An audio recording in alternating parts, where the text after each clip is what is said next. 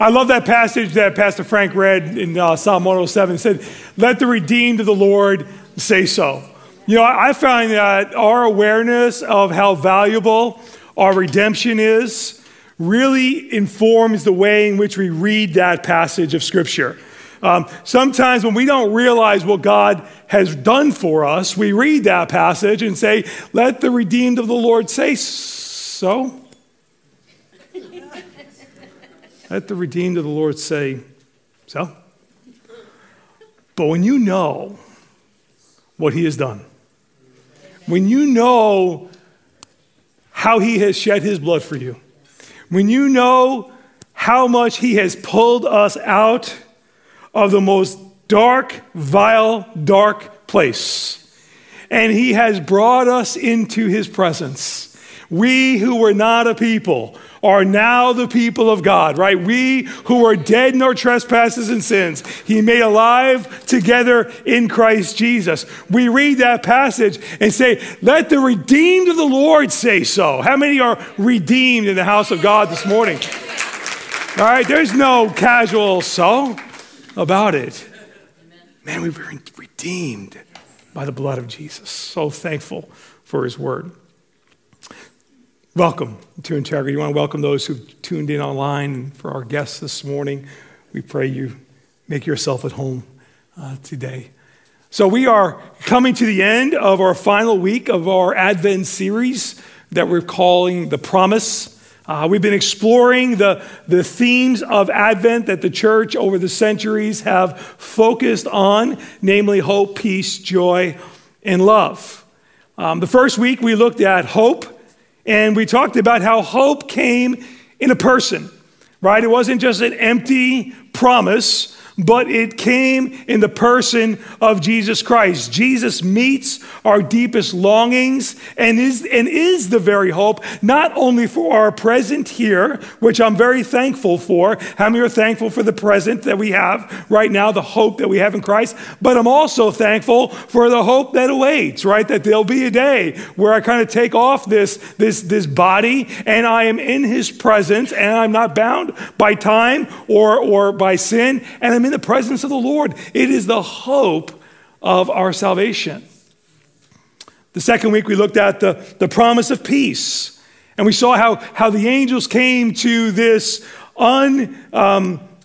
this despised group, right? These lowly shepherds, right? And brought them peace. And we saw how Christ's coming points to a future government that will be the embodiment of peace, where peace will have no end. It is going to be ushered in by the governance of God. And then last week we focused on the promise of joy that came because of the coming of Christ. A joy that rises above our feelings, right? A joy that rises above our circumstances. Nothing determines our joy out here on this earth, but our joy is in a person. Christ is our joy. And then today, we come to our last theme in Advent as we focus on the promise of love that was born into the world in the arrival of a babe in the manger. You know, there's a very familiar scene that we see on display all throughout the world this time of year. Perhaps it's in your rooms, in your homes. It's certainly in our church. We see it sometimes in department stores and other places. I'm speaking namely of the nativity. But what is the nativity? What does it mean?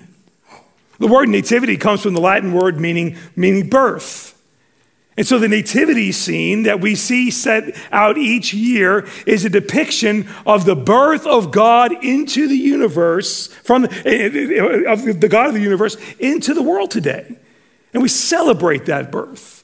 It's at this scene that we see Christ surrounded by a group of people, right? We see his mother focused, Mary focused on the Christ child. We see his father Joseph focused on the Christ child.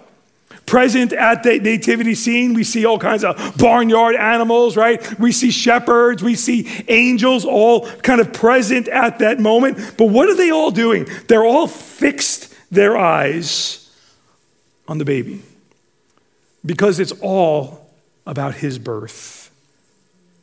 That's what Christmas is all about.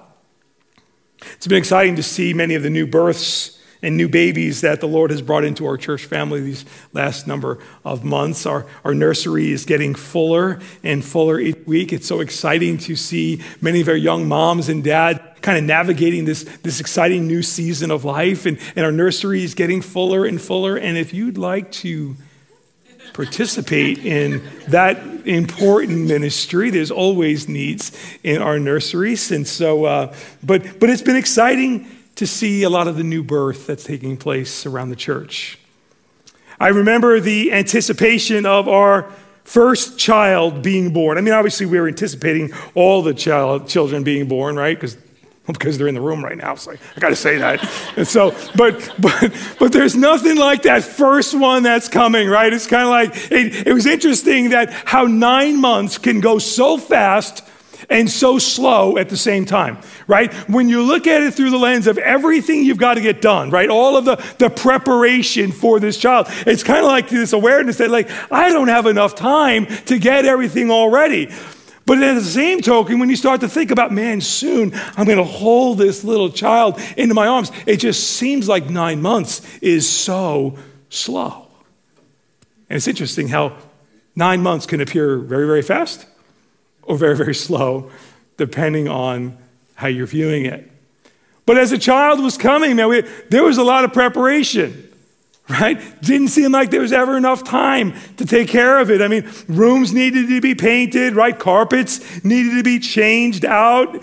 Cribs needed to be built. You remember, and this is like years ago when, oh my goodness, you get this, the crib comes in a box about this big, right? And there's like 97,000 parts. And like, so, I mean, that was like a journey of 9 months right there. But cribs needed to be kind of built up. High chairs needed to be bought, put together, situated around the house, right? Car seats needed to be kind of put in motion, right? You had to designate which part of the house was going to be the playroom, right? And all of these kinds of things. And then there had to be time to child-proof the house. You remember that journey? It was like, oh my goodness, looking at every room, trying to look at this through the lens of being a 6-month-old, right? And so you start covering the sockets, right? And you want to child-proof all of the cabinets and the TV stands. I mean, the list goes on and on and on because there's so much preparation that takes place before this little alien enters into your world, right? I mean, a new baby is coming. Little did we know, our little guest who entered our home would take ownership of the home. And this little child would become the ruler and the dictator of our home and would let us know when we can eat and when we can sleep if we were granted that gift of sleep, right? And so they really kind of come in to the home and they take it over. But when they come, what an incredible occasion that is. I mean, makes all the preparation worth it. One of the first few words that every one of my sons heard coming off my mouth every time the doctor finally gave them to me is I looked them in the eye and I said their name and I said, Jesus loves you. The first words I wanted them to hear, and I pray that I have continued to teach and preach that to them all their lives. But what a sacred moment that was. And so when the child finally came, all the preparation was worth it. And so as we consider that story through the lens of where I want to talk to you about today, my first point I want to make with you is this. We prepare for the birth of something new, don't we? We prepare for the birth of something new.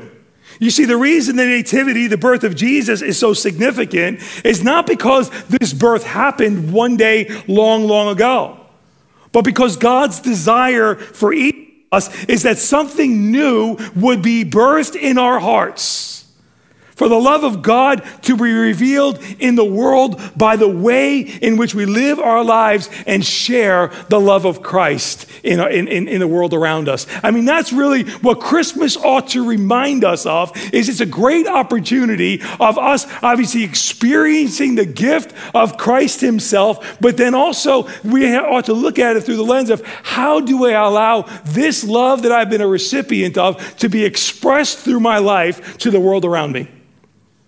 How do I let something be birthed in my heart that communicates the free gift that I've gotten in Christ Jesus? I was so encouraged by many of our young adults yesterday went out and they made 100 packages of package gift bags that they kind of went all throughout the community and they gave them out to people and it was just gospel tracts and invite to come on out to church and just showing the love of Christ. That's what it is. It's we who are recipients of the free gift, we go and extend the free gift of love. We represent Jesus in the world. And so as we finish this 4-week series, I want to ask you this morning, what would happen if each of us, full of expectation, pregnant, if you will, of expectation of what God could birth in us new this season, began to prepare ourselves for all that God desires to do in us and through us? Imagine we approached this Christmas season with expectation, great expectation of what God can do through us. Not only in this Christmas season, but all throughout. This morning, as we consider how everything was fulfilled when Jesus came, I want us also to consider whether God is perhaps birthing something new in your heart because Christ has come. Not something new like it's extra biblical, but something new that God's doing in you. A new fresh passion, a new pursuit for him, a new love for him, a new way, a new surrendering to him. Today is not only about the Christmas story, but it's about your story. And how the beautiful story of Christmas shapes and defines your story as well. There's a specific promise that's given to us in the Old Testament that is fulfilled in the nativity scene. It's a very familiar passage. We sing about it and read about it. Isaiah chapter 7 and verse 14. Isaiah is writing this 750 years prior to the arrival of the Christ. And he says, therefore, the Lord himself will give you a sign. Behold, the virgin shall conceive and bear a son, and shall call his name Emmanuel. It means God with us. This would be the sign given to God's people that they had not been forgotten. This is what Isaiah is writing about. This was the sign that would be given to God's people, that their sinful and broken states had not been forgotten by God, but instead, when they see the virgin give birth to a child, they would see the tangible love of God coming into the world. For God so loved the world that he gave his only begotten Son. And whosoever believes in him would not perish, but have everlasting life. The instruction given in Isaiah to the people of God is to prepare for his arrival. Be ready for this revelation. Live your life with expectation that God would come for us. The appeal was to make space in your lives for Emmanuel, God with us. Make room for the birth of a work of God within you right now. Isaiah says, even before the arrival comes. That's what he is communicating to the people. And what was said to them, perhaps as the message to you and I today as well. Let the arrival of the Christ remind you to prepare for how your life is going to be impacted by his coming. Because that's what Christ does. When Christ comes into our lives, everything ought to change. Everything ought to look different. The things that used to appeal to me outside of Christ shouldn't appeal to me anymore. I don't go to the same places. I don't do the same things. Why? Because something has changed in me. Mary and Joseph, they were impacted by the arrival of Jesus. Let's take a step back and consider how this news was perhaps presented to them that day. Luke chapter 1 and verse 26. It says, in the 6th month, the angel Gabriel was sent from God to a city of Galilee named Nazareth, to a virgin betrothed to a man whose name was Joseph of the house of David. And the virgin's name was Mary. And he came to her and said, "Greetings, O favored one. The Lord is with you." Imagine that. But she was greatly troubled at the saying, and tried to discern what sort of greeting this might be. And the angel said to her, "Do not be afraid, Mary, for you have found favor with God. And behold, you will conceive in your womb and bear a son, and you shall call his name Jesus. And he will be great and will be called the Son of the Most High. And the Lord will give to him the throne of his father David, and he will reign over the house of Jacob forever, and of his kingdom there will be no end."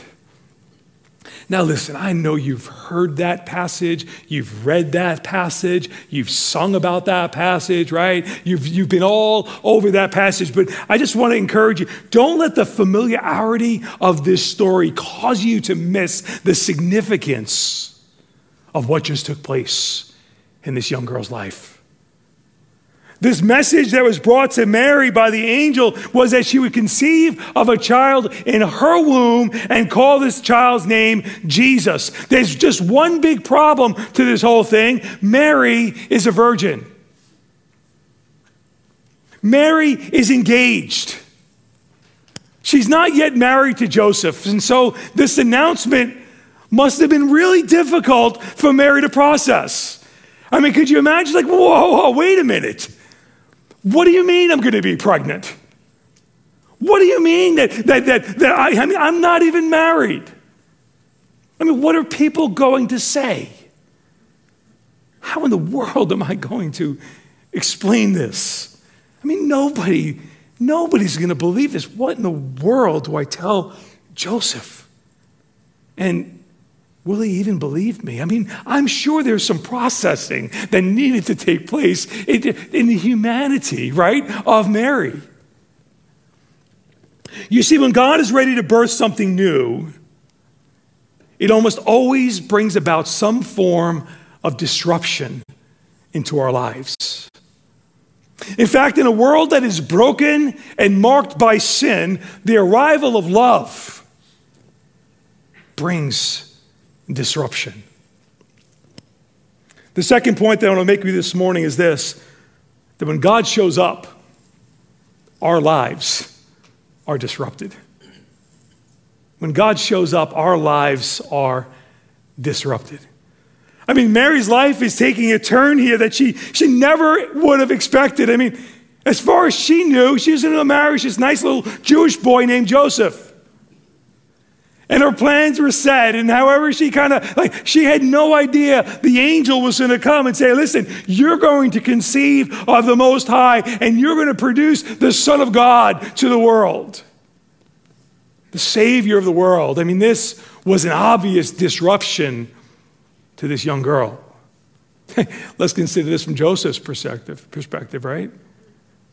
I mean, your fiance suddenly becomes pregnant. And you know you're not the father. How do you explain this to your family? How do you explain this to your friends? I mean, you know Aunt Mary told them that the angel came, but you've got to believe that in the back of his mind, he had to be wondering, is that really how it played out? I mean, this story for Joseph was disruptive. Let's not put Mary and Joseph on a plane of deity. They are men and women like you and me. And I'm sure this news brought disruption into their lives. For the political power of the day, I mean, King Herod was in control of all of Israel. For this baby to come into the world and be the Son of God, the King of Kings, that would mean that all of the old kings would have to align under this new king. This was disruption. This disruption comes because of the promise that God loves his people so much that he would come to dwell with them through this humble young girl. The story is beautiful, but it's disruptive. There are two choices that any person has when it comes to when a disruption is introduced into their life. They can either avoid it or they can embrace it. They can either run from it or they can run to it. And I believe that when God is trying to birth something new within us, it will always feel like something that is confusing at times. Something that is hard for us to grasp. Something that has with it certainly excitement and nervousness, right? Something that's hard to explain. Something that is perhaps out of our control. Something that may even seem scary at first, like it did for Mary. And when that happens, what will we do? Will we avoid it or will we embrace it? I remember when Laura, my wife, was pregnant with our first child. It was the first trimester. And the doctor discovered a lump that he was very concerned about. And he posed the concern to us and said, you have one of two options. And if we take the lump out now in the first trimester, it can harm the baby. And so you can wait till the second trimester, but the problem is if it's something that's cancerous and you're in that first trimester, because of all of the hormones that are going crazy during pregnancy, it can really expedite the spreading of the cancer. And so we were left with a decision: do we put the baby at risk and have a procedure in the first trimester, or wait and put my wife at risk and do in the second trimester? And we prayed and we determined that it would be best to wait until the second trimester. And it was one of those times that I remember getting alone with God and saying, God, I mean, this is like what you're waiting for, right? You've got your new bride, you've got your new baby on the way. And I'm saying, God, I don't know what you're doing, but Lord, I just want to say right now, before I even know how the outcome is going to happen, I will love you through this, whatever happens. It was a turning point. It was in a significant moment in my life where I needed to let go, right? I needed to embrace the season that God was allowing us to go through. Thankfully, the thing that we feared the most didn't happen, and we had a beautiful, healthy boy, and the procedure went fine with my wife. But it was a moment where we embraced that season, and it allowed us to learn how to trust God even greater. Maybe this morning, as you came to church, you were wrestling with a disruption into your life, because that's what it felt like. We're like, so we just caught news that my wife is pregnant, and we're like, dreaming and planning, and then this. And it was like, who's got time for this? Nobody asked for this. Nobody wanted this. This is a disruption. But maybe that's where you find yourself today. Maybe you're in a season where there's been disruption that has been introduced into your life. Maybe it's a medical concern.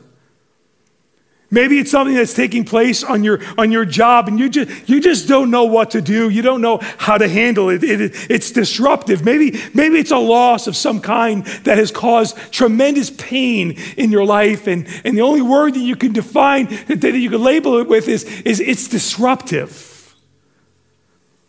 Maybe it's an area of sin that has found you out, and you're having to navigate how you're going to handle what repentance is going to look like. Maybe it's a relationship that hit a dead end, and it's disruptive. It's changed your plans. Maybe it's a need that you see around you that you just can't get it off your mind, and it's just disruptive. This may be God's grace, this disruption. It just may be God's grace and his love just about to bring something new. Maybe you're about to give birth to something fresh and new in your life. Disruptions bring that about. I mean, like Mary and Joseph in the story, God is wanting to do something through our lives that will change us. In fact, change the world. But we have to choose. Will we avoid it or will we embrace it? Mary was faced with a tremendous disruption, but listen to how godly Mary responded. Look at the dialogue that takes place. And Mary said to the angel, "How will this be since I am a virgin?" And the angel answered her and said, "The Holy Spirit will come upon you, and the power of the Most High will overshadow you. Therefore, the child to be born will be called Holy, the Son of God. And behold, your relative Elizabeth, in her old age, has also conceived a son. And this is the 6th month with her who was called barren. For nothing will be impossible with God." You see, Mary asks a very fair question, a very logical question, a very appropriate question when she is confronted or disrupted with this new information. And it's this: how will this be?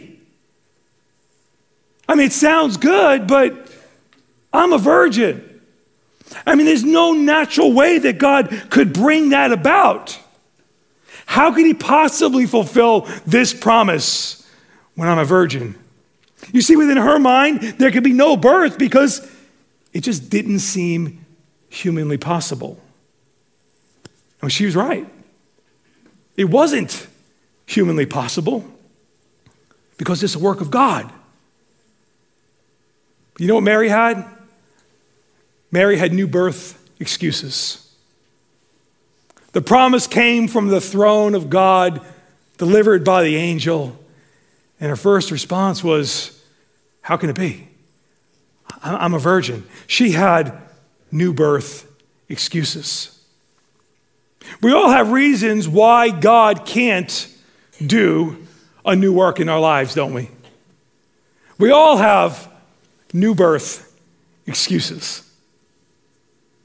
Can I just address these new birth excuses for a moment? And in my years of ministry, I've heard many of these new birth excuses, these ideas that, hey, listen, God is looking to do, and listen, please don't assign this to some of the charismania stuff about God doing a new thing. I'm not talking about that whole thing. I'm talking about God doing something special in our hearts, bringing us to a deeper level of commitment and devotion and awareness of his awesomeness and his power and a greater response of us through our surrender and to his lordship in our lives. But we also oftentimes have these new birth excuses. I mean, there's no way, God, you can heal my marriage. There's no possible way. It's new birth excuses. Maybe God wants to heal your marriage. Maybe what you think is impossible is quite possible. Maybe you're looking at it through the wrong lens of what God can do. There's no way that I'll ever be reconciled back with my children. Maybe not with man is that possible. But all things are possible with God. There's no way that I'll ever get out of this financial hole that I've dug myself into. There's no way I can come out from the guilt and the shame and the regrets of my past. I mean, I made these decisions. I'm stuck with it. This is the way I'll always be. Listen, that's nothing more than new birth excuses. You say, I can't get clean. I've tried over and over again. I can't get sober. I can't stop doing whatever it is that seems to be holding you back. These are all excuses for why we can't experience new birth in our lives. And like Mary, we point out how, from a human perspective, it just doesn't seem to make sense for God to be able to do a work in us and through us, because we know us. But look how the angel responds to her new birth excuse. The angel says, Mary, the Holy Spirit will come upon you, and the power of the Most High will overshadow you. Essentially, he was saying, you see, Mary, what is impossible with man is very possible with God. This is not a work of mere man. This is a work of God. All of our excuses may be correct, They may make total sense to us. They may be very valid in our own minds about why this Christmas shouldn't be a fresh start and a new birth in our life. In and of ourselves, it is impossible, but through the love of God expressed in his miraculous birth because of Jesus Christ, everything and anything is possible. The nativity, this birth, changed the world 2,000 years ago. And can I tell you, it's still changing the world today. Why? Because the same Spirit of God that came upon Mary is the same Spirit of God who will overshadow you and bring about what God is looking to do in your life. God wants to birth something new within you today. And it's not about your ability. It's not about your effort. It's not about your qualifications. It's not about your agenda. It's not about your track record, good, bad, or ugly. It's not about your financial or your socioeconomic status. It is simply about seeing that whatever disruption God has allowed into your life, it's about seeing it as an act of love that is to be embraced rather than avoided. I think we need to pay attention to Mary's response to this promise this day. Verse 38, after hearing all this, it says in verse 38, Mary said, "Behold, I am a servant of the Lord. Let it be to me according to your word." And the angel departed from there. Let it be to me according to your word. I surrender. I will not question. I will not doubt. I will not seek to make it happen. Let it be to me according to your word, according to your will, according to your plan. It's a picture of total surrender and yielding to the plan and purposes of her life. You know, in a very real way, it's a beautiful picture of baptism. It's the picture of a fresh start. It's her being confronted with this challenge and her surrendering to what God's plan and purpose was for her life. I mean, baptism is a beautiful picture of that because baptism is a picture of a fresh start.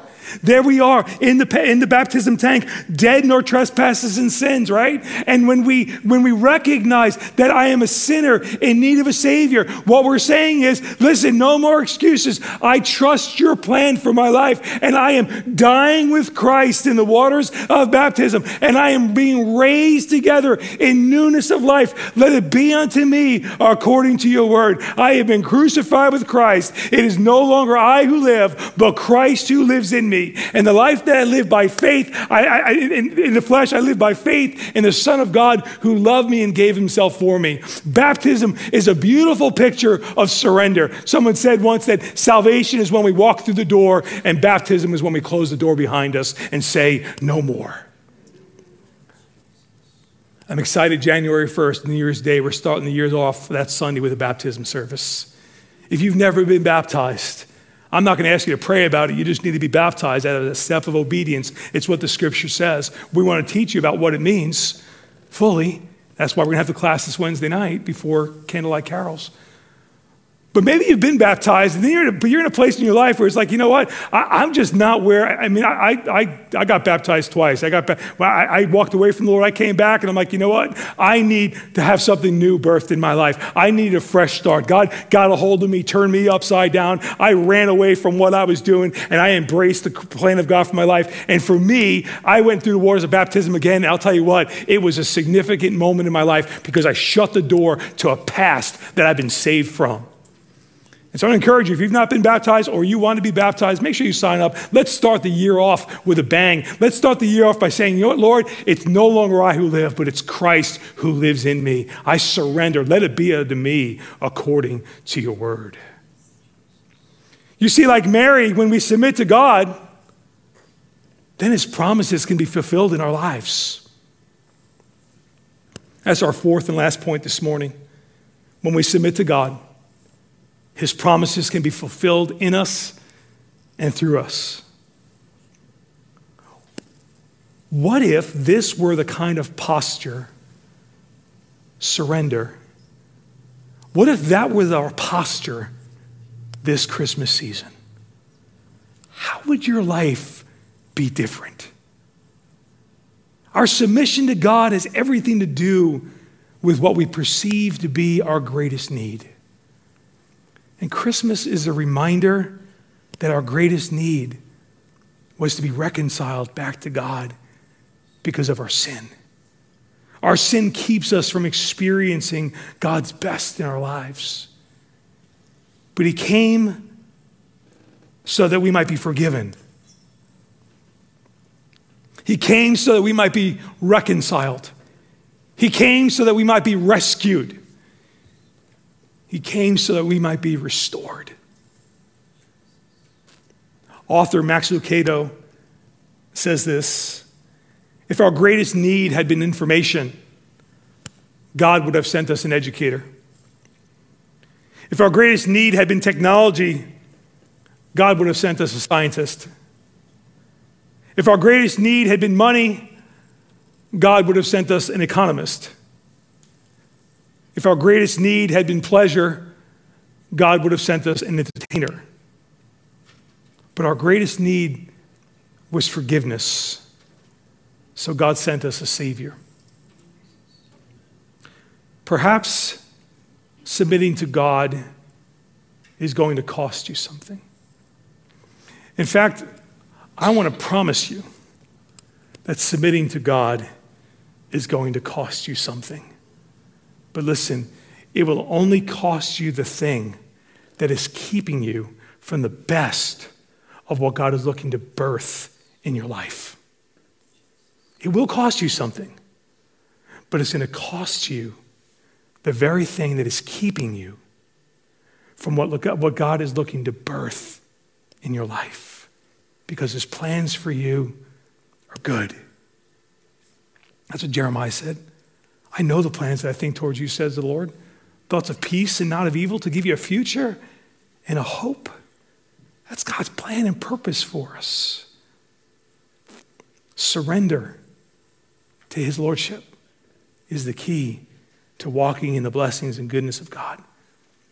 This Christmas and always, embrace the love of God demonstrated towards you in the coming of the Savior, this coming that provides forgiveness, this coming that provides purpose and direction, and this coming that provides hope and peace and joy and love. Father, thank you for your word. Thank you that you stepped into our chaos and you brought hope and peace and joy and love.